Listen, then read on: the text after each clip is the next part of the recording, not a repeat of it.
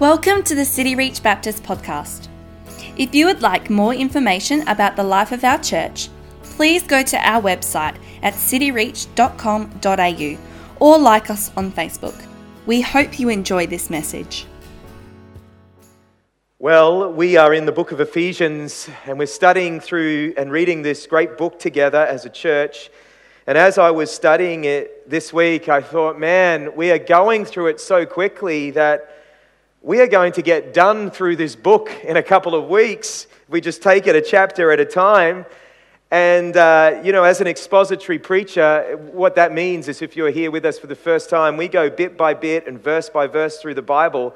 I was thinking, if we get done with the book of Ephesians too quickly, then I won't be able to get back to the book of Ephesians again in the next 10 years. You want me to preach on other things, and so we'll miss out on the beautiful truth that is contained within this book, and we won't be able to marvel at some of the great nuggets of theological truth that are found within the book of Ephesians. So what I'm going to do is, with your permission, if this is okay, we're going to slow down, and we're just going to take it a bit more easy, and we're going to just take it paragraph by paragraph and bit by bit, and so we probably won't, it'd probably take us through to Christmas and even into the new year as we look at this fantastic book, this book of Ephesians.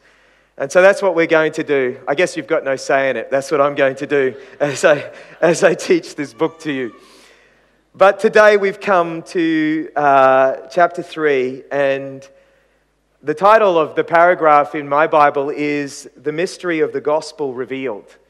This is such an amazing passage, which I'm so grateful for, and I think by the end you will be grateful for as well. So let's get straight into it. Look down in your Bibles in verse 1. Paul says, "For this reason."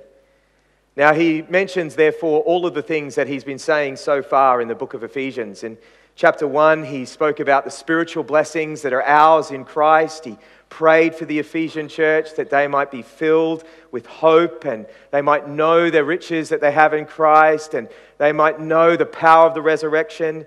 And then in chapter 2, he spoke about this amazing thing that God has done in saving us. It was a miracle. We were dead. We were dead in our transgressions and sins. We were under judgment. We were under the forces of darkness, and God stepped in and He made us alive together with Christ, and He saved us by grace. And then in verses 11 to verse 22, he speaks about how Christ has brought about peace in the church. And we're going to talk a little bit more about that. But Paul says, for this reason. And now what Paul is going to do, I love Paul, whenever he reflects on gospel realities, he's not very far away from praying. He gets on his knees and he starts to pray. And he's going to get to prayer. In verse 14, he will pick up this idea and he will get to prayer again. But before he does that, he's overcome when he thinks about the beauty of the church. He says, "For this reason, I, Paul, a prisoner for Christ Jesus." Now, this is the first time in the letter that we discover where Paul is. Paul is actually writing this letter from a Roman prison. But notice, ironically, he doesn't call himself a prisoner of Rome or a prisoner of the emperor. He says, "I'm a prisoner of Christ Jesus." Now, the word Christ is not Jesus' last name, Jesus Christ. It's not like Jesus' parents were Mr. and Mrs. Christ. That's not Jesus' last name. Rather, the word Christ is a technical word in Greek. It means anointed one. It means Messiah. It means the true king who is promised from the Old Testament. Paul sees himself as a prisoner of the true king, of King Jesus. He might be in a Roman prison, but he's a prisoner of the true king, King Jesus. See, when you come to faith in Jesus, you give up your rights. He becomes Lord. He becomes Lord of your life. And everything that comes your way, you embrace because He is Lord and you are His servant. And so even though Paul is in prison, and he's in prison in Rome, and he's in chains in Rome, he sees himself as a prisoner of the true King, of the Messiah, Jesus. And why is he in prison? He says, well, he's in prison on behalf of you Gentiles. Now, that word Gentiles, I think, needs a little bit of explanation. The Gentiles, the way that the Bible describes people is you have the Jewish people who are descendants, who are literal descendants from Abraham. That's the Jewish people. And then you have the Gentiles, everybody else. So, for example, my family, my great-grandparents, they came out from Sweden. Yeah, I'm from Sweden. You can tell by my blonde hair and my blue eyes, that I'm from Sweden. And on the other side, my family came from Russia, Das Videnye. So, that's where I came from. And so I'm a Gentile. If you're from China here today, you're a Gentile. If you're from Africa, you're a Gentile. If you're from England, I hate to tell you this, you're a Gentile. There are only two categories in the Bible: Jews and non-Jews, Gentiles. And Paul says that I'm in prison on behalf of you Gentiles. Now, when he says this, it's not like he's blaming them for his imprisonment. It's not like he's going, you're the reason. You're why I'm here. It's not like he's blaming the Gentiles for his imprisonment. But rather, what he's going to do in verses 2 to verse 6 is he's going to say, the reason why I'm in prison is because of my conviction that I have about the gospel. And then from verses 7 to verse 13, it's because of my calling that I have in the gospel. My conviction about the gospel and my calling for the gospel. So let's look at his conviction about the gospel. He says in verse 2, assuming that you have heard of the stewardship of God's grace that was given to me for you. Now the word stewardship means to manage something for someone else. For example, if you had an investment property and I was the steward of that investment property, I would be managing that investment property for you. I'd be collecting your rents and looking after that investment property for you. And Paul says, I've been given a stewardship, an administration of God's grace. God is infinitely gracious and he's been pouring out his grace in the world, but I've been given an administration of God's grace on behalf of you, the Gentiles. Now he goes on to describe what this is. Verse 3, how the mystery was made known to me by revelation, as I've written briefly. This mystery was revealed to me from God. A mystery was revealed to me. Now, when we think of the word mystery, what do you typically think of? When I think of mysteries, I think of like Agatha Christie novels. Or I don't know if you do this, but I'll do this, is on YouTube there are these lists that you can see, like the top 10 unsolved mysteries in the world. And like one of them might be the Bermuda Triangle, and how, in the Bermuda Triangle all of these ships go missing, maybe because of aliens or something else, or different dimensions or something like that. There's many theories, but that's a mystery. Well, when Paul uses the word mystery, what he's speaking about is he's speaking about something in the Old Testament that God kept secret to himself, but now is openly known. Now everyone knows. This mystery that in the Old Testament was not revealed, but now through the Messiah and through the gospel is made known openly. Verse 4, when you read this, you can perceive my insight into the mystery of the Messiah, which was not made known to the sons of men in other generations. It was not made known in the Old Testament. God kept it secret to himself.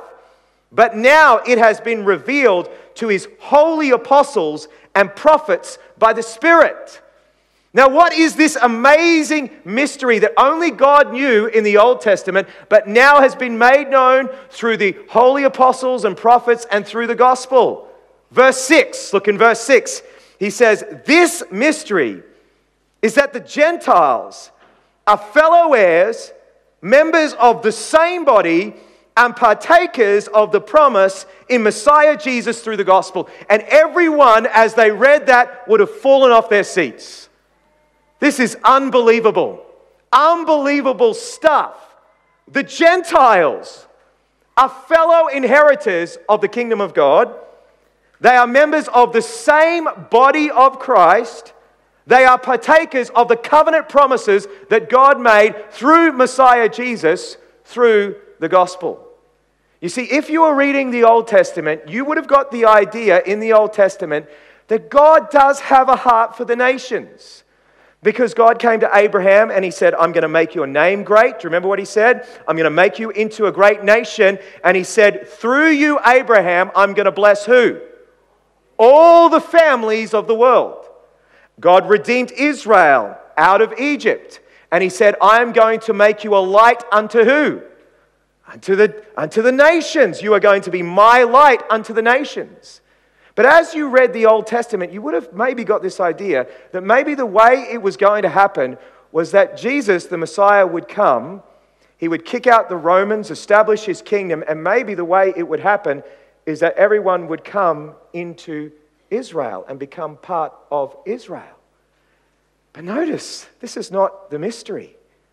The mystery that is revealed is that now through Messiah Jesus, Gentiles, non-Jewish people, are now fellow heirs, members of the same body, partakers of the promise in Messiah Jesus through the gospel.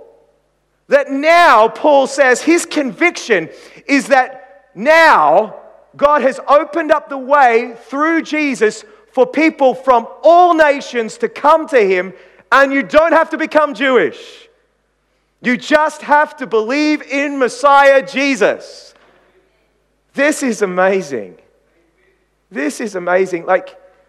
Now, the reason it's not so amazing to us is because we don't understand the hostility between the Jews and the Gentiles that were in the first century. You see, the Jews, they were made to be God's people. They were given God's covenant promises. They were given God's law. And it wasn't for themselves. God didn't elect them, just as he doesn't actually choose us for ourselves, but he actually chose them for a purpose, so they'd be a light to the nations. But what they did in their pride and self-righteousness is they took the law and they took the identity markers of the law, circumcision, and in their self-righteousness, they looked down their nose at all the other nations and said, look at us, we are God's people, as opposed to all of you other Gentiles. In verse 11, he says that they would call people the uncircumcised ones, the unclean ones. We, Jews, we are the clean ones. You are the unclean ones. In fact, William Barclay, in his commentary, he says, a common prayer of a Jewish man in the first century was this: God, I thank you that you have made me not a slave, not a woman, and not a Gentile. Because, I thank you that I'm Jewish. And many of the writers around this time, they basically saw, why did God create Gentiles? They said, well, God created Gentiles as fuel for the fires of hell. That's how they saw the Gentiles, in their pride. So there was a lot of hostility from Jews to Gentiles. But just in case we think that the Gentiles get off scot-free, there was a lot of hostility from the Gentiles to the Jews. I mean, the Greeks, they were very proud of their culture and their philosophy. The Romans were very proud of their war machine and their government. And so they saw the Jews as just this little group of people in the armpit of the empire. And so there was this hostility between Jews and Gentiles. But what Paul says in chapter 2 in verses 11 to verses 22 is that through Christ, the hostility has ended. Because guess what? At the cross, there is no reason for human boasting at all. We're all in the same boat. We're all under judgment. And it's only through Jesus that we are made right with God. And so he says that now in Christ, the law has been abolished. And through Christ, the dividing wall of hostility has been brought down. Now, when he talks about the dividing wall of hostility, he's speaking about in the temple.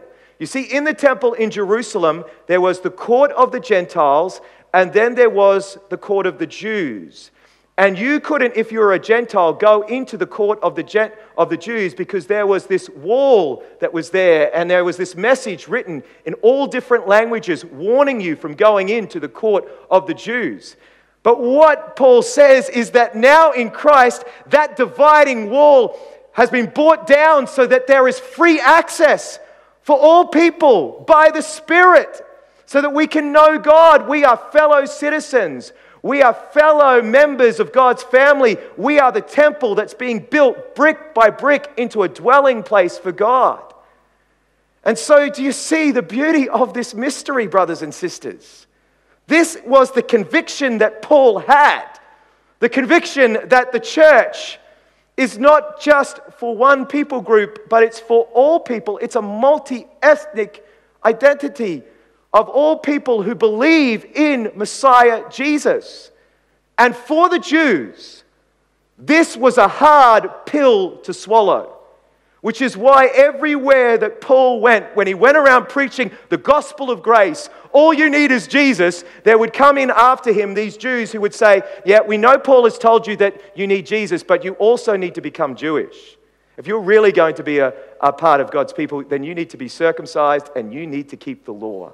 And Paul wrote many of his letters in order to instruct against that sort of teaching, against the Judaizers. And in fact, the Ephesians would have known the backstory. They would have known the reason why Paul was in prison was because when he came to Jerusalem at the end, after he went on 3 missionary journeys, he came into Jerusalem and he came to the elders in Jerusalem and to James, the brother of Jesus, who was the leader of the church in Jerusalem, and he told them about all that God had done through him to the Gentiles. He told them all about his missionary journeys, and they praised God. But then James said, well, brother, that's great what you've done among the Gentiles, but we have thousands of Jews who have believed in Messiah Jesus, and they are zealous for the Torah, and they have been told that you don't teach, you teach people that they don't have to be circumcised. So would you just be Jewish while you're around us? Would you just play the party line and be Jewish? And so Paul, he submitted to a rite of purification, and then he went into the temple, and Jews from Athens stirred up trouble against him and brought false accusations against him, and he eventually went to prison because of that. He was in prison because of his conviction about the gospel. That the gospel, you don't have to be Jewish in order to be a Christian. You just have to believe in Jesus. This is the mystery that's revealed. The mystery is that now Gentiles get in by pure faith in Christ. Aren't you so glad for the Apostle Paul? Standing up for that conviction of the gospel. The gospel is purely grace. It's not grace and law, it's pure grace. Trusting in Jesus, the Messiah. That was Paul's conviction, and that's why he went to prison, for his conviction about the gospel. Now, how does that apply to us today? Well, let me tell you something. I think it should deeply humble us. Deeply humble us. And let me tell you how. Because what tends to happen is we all tend to think that we have a corner on the truth and that our little expression of Christianity is the most biblical expression of Christianity in the world. Let me show you a picture. Look at this picture up here. This is a picture painted by Leonardo da Vinci. It's called Madonna with Child. It's supposed to be a picture of Jesus and his mother Mary. Now, what is one thing that you observe about this picture that's glaringly obvious to you? She's European, and Jesus is white. Historically, this is inaccurate. Jesus was a Jew. He wouldn't have looked like that. And so Leonardo da Vinci is painting Jesus and Mary according to his cultural lens. Now, we don't tend to do that, do we? We don't do that. Well, I remember the very first kids' Bible that I got in Sunday school. It had pictures like this in it. Jesus as a white man. And what we can tend to do is we can tend to think that Jesus and the church is just Western. It's just that we've got the corner on truth. And let me tell you something. The church is much bigger than what you think. It is made up of people from every tribe and nation and tongue who are worshiping King Jesus. And they've come to him by faith in him. They have recognized that they are sinners and they need his forgiveness, and they've repented and believed in him. See, this should humble us deeply, because we can often think as Westerners that we have it all together, that we have the right thing. It's so sad when you go on missions and you go to other places and you see people worshiping God in churches that look exactly like our buildings, singing hymns like us, dressed like us, when they should be worshiping God through their culture that God has given them, through their language, through their music. It's so sad. And so this should deeply humble us that we don't have a corner on the truth. The church is way bigger than us. The gospel is for all nations. You don't have to become a Westerner to become a Christian. You don't have to look like me. You don't have to dress like me. You don't have to eat the food that I eat to be a Christian. All you need to do is turn and believe in Jesus to be a Christian. This is the message of the gospel. And unfortunately, human pride and our racial pride can get in the way of the gospel going forth to the nations. You know, I'm told that one of the biggest hindrances for the gospel penetrating the Muslim world is because the Muslims have equated Christianity with being Western. And they look at all the wickedness in Western culture and all the evil in Western culture, and they think if that is what Christians do and think and believe, then we want nothing to do with it. You know, and one of the most beautiful things is that when you meet people from other cultures and when you mix with people from other cultures, you're able to step out of your own culture, and often you're able to see the ways in which you have adopted subconsciously the values of your own culture. Every time, brothers and sisters, I go to Nepal and I'm among my Nepalese brothers, I realize how worldly I am and how much I've adopted Western culture's values, and I just think that they're normal. You see, the gospel is this trans-cultural thing. Now, when you become a Christian, it's not like you lose your identity, your cultural identity. I am grateful for Australia. Well, this is a Remembrance Day, right? I'm grateful. I'm an Australian. I'm a proud Australian. I sing the national anthem with my heart on my chest. I come from Queensland, for goodness sake. We Queenslanders are probably the most patriotic people in Australia. I remember growing up as a young kid in Queensland. Do you remember this, Damien? You'd have to put your hand on your heart and you say, I honour my country, I love my queen, I love my state, or something like that. I can't remember, but it was something like that. We are patriotic in Queensland. So it's not a bad thing to love the culture and the place that you come from.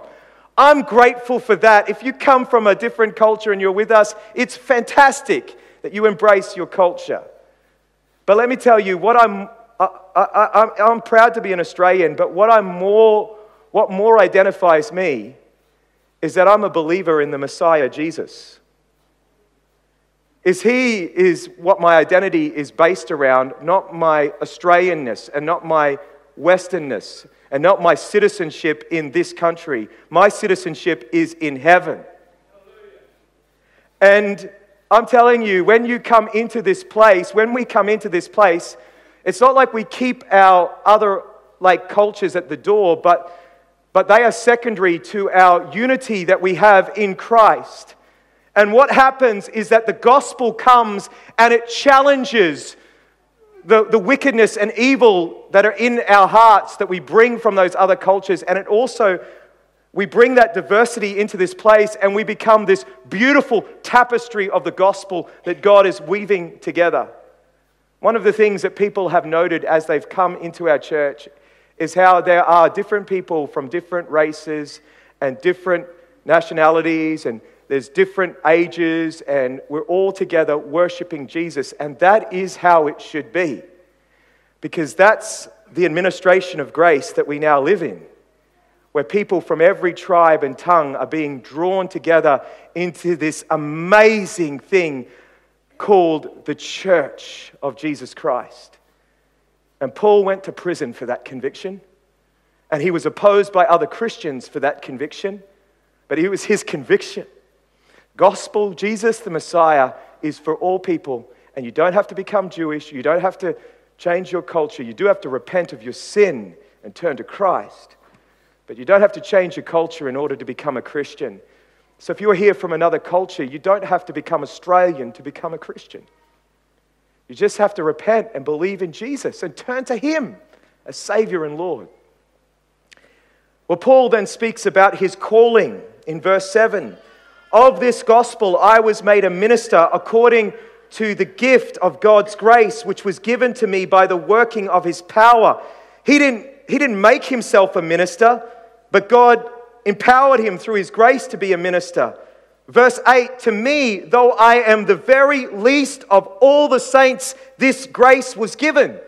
Some people see this as Paul using a rhetorical device, just sort of saying, I'm the very least. But I actually think that Paul believed it. He was a persecutor of Christians and God forgave him. He was there when they put the coats at his feet for the stoning of Stephen, the first martyr. You see, you might think here today that you are beyond God's forgiveness. You're not. God's grace is big enough and can forgive you and cleanse you if you will humble yourself before Him. But why was this grace given? He says this grace was given to preach to the Gentiles the unsearchable riches of Christ. The word unsearchable means unfathomable, inscrutable. They're beyond tracing out, Paul says. You see, I don't preach morality. I don't preach a certain culture. You don't have to look like me and wear this sort of shirt and wear these sort of jeans in order to be a Christian. What I preach is I preach Jesus Christ. You need to do business with Him. That's whom we preach. Jesus is who we preach. But also Paul says, and this is amazing, his calling, verse 9, was to bring to light for everyone what is the plan of the mystery. Remember, the mystery is that now Gentiles are fellow members and fellow members of the same body and partakers of the promise in Christ Jesus, in the gospel. He says that's to bring to light for everyone what is the plan of the mystery hidden for ages in God who created all things, so that through the church the manifold wisdom of God might be made known to the rulers and authorities in heavenly places. See, for Paul had a particular view of reality. There is this physical world, but there's also for Paul a spiritual world. And in that spiritual world, there are angelic beings. There are forces, angels and demons and Satan. And he says that in the church, as the church lives out its life unified under King Jesus, the Messiah, and as it shares this dynamic of life together, of peace, together, people from different cultures and different backgrounds coming together in the church, it actually speaks to the powers and authorities, and I think that's a reference to the demons and to the forces of wickedness. Because all the way through biblical history, you see all of the forces of the enemy seeking to destroy and corrupt and divide humanity and bring division in the world. And what he's saying, this is absolutely phenomenal, is that in the church, as we come together under King Jesus, the manifold wisdom of God is declared to the forces of evil. You haven't won. God's power of reconciliation, His reconciling love, is more powerful than you. Because God can bring different people together in love and bind them together. Have you ever thought that your membership in the church is not just for the unbelieving world? How amazing is that thought? It declares to these powers of evil, you have not won. Christ is way more powerful. God's wisdom is way more powerful. How big is your view of the church and your membership in it? Often we have this small view of the church. Paul has this vast view of the church. The church is this amazing thing within God's plan. It's demonstrating God's wisdom. That God can bring together diverse people together through His Son. And they can share this radical togetherness. And Paul says, that's my calling. It's to preach Christ and it's to preach the church. Wow. And he says, this was according to the eternal purpose that He realized in Messiah Jesus our Lord, in whom we have boldness and access with confidence through faith, our faith in Him. So I ask you not to lose heart over what I'm suffering for you, because what I'm suffering for you is for your glory. When we demonstrate in the church a radical togetherness, the reconciling love of God, when we forgive one another and love one another in the church, it is glorious. It is beautiful. In June 2002, a group of 9 coal miners made national headlines during a 77-hour ordeal to rescue them from a flooded underground mine in western Pennsylvania. When they emerged from the mine, restaurants and petrol stations posted on the highway signs with the words, 9 alive, prayers answered. It was a time of glorious celebration for their escape from death. But there were days of even greater glory ahead when the story of what happened in the wet darkness began to emerge. When the waters began to come in on the men, they rushed for escape. But when they recognized that their path was closed, they saved the lives of others by shouting to those who were coming down on a shift change to run because of the rising water. After that heroism, these trapped 9 men began their finest hours of glory. Everything they had was to be shared. A sandwich and a soda was to be shared. They huddled together to share body heat. They even took turns sharing the little piece of dry space above the water. They tied themselves together to keep anyone from floating off in unconsciousness. They bound themselves to one another with their commitment that they would live or die as a group. When the outside world learned all that had happened, they said, "Glory!" You see, each of these men was willing to give their lives for each other, regardless of the circumstances. And what we see from Paul here is that the church should have this same dynamic of radical togetherness, because it demonstrates the truth of the gospel and it declares to the demonic forces that you have not won. God's love and His grace is more powerful than that.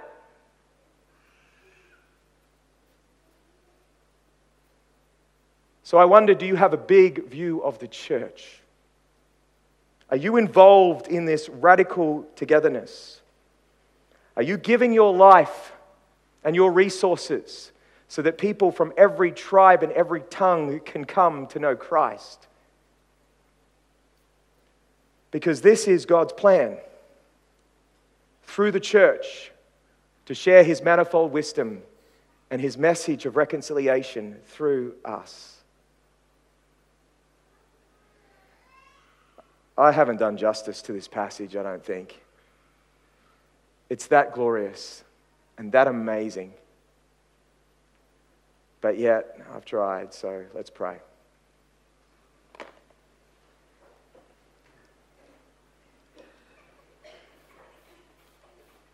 It's hard to do justice, Father, to such a beautiful passage of Scripture.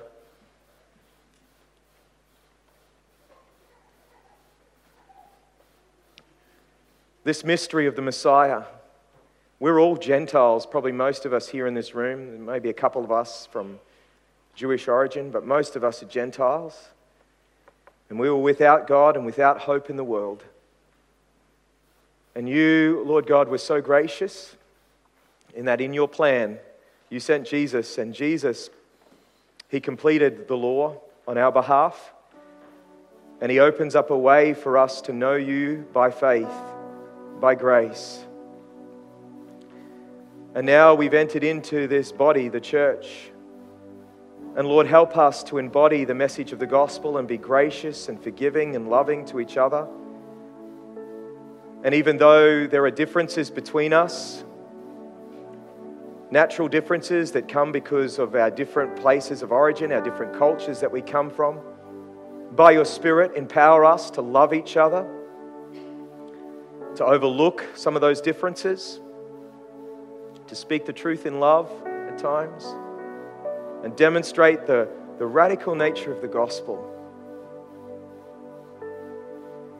Lord, we recognize that as we gather as a church, we're not just that you, Lord Jesus, are present among us here by your Spirit. We recognize that there are forces at work even in this room. And we just pray, Lord, that you would do a work in us and bind us together as your people, as one, under King Jesus. Father, we do pray for the many peoples of the world who are yet to be reached, the nations who are yet to hear that Messiah Jesus is their Messiah. We thank you for our missionaries who are serving you in translating the Bible and spreading the gospel so that people might hear the name of Jesus and turn and believe and be included within the body of Christ. Oh, Father, use us as your people to proclaim Christ to this world, and use us as a church to proclaim this mystery. Father, we worship you, we honor you, we glorify you. There's none like you, Father. Your plans and your purposes as they unfold are amazing and glorious, and thank you for revealing them to us through your word. We praise you in Jesus' name. Let's stand together.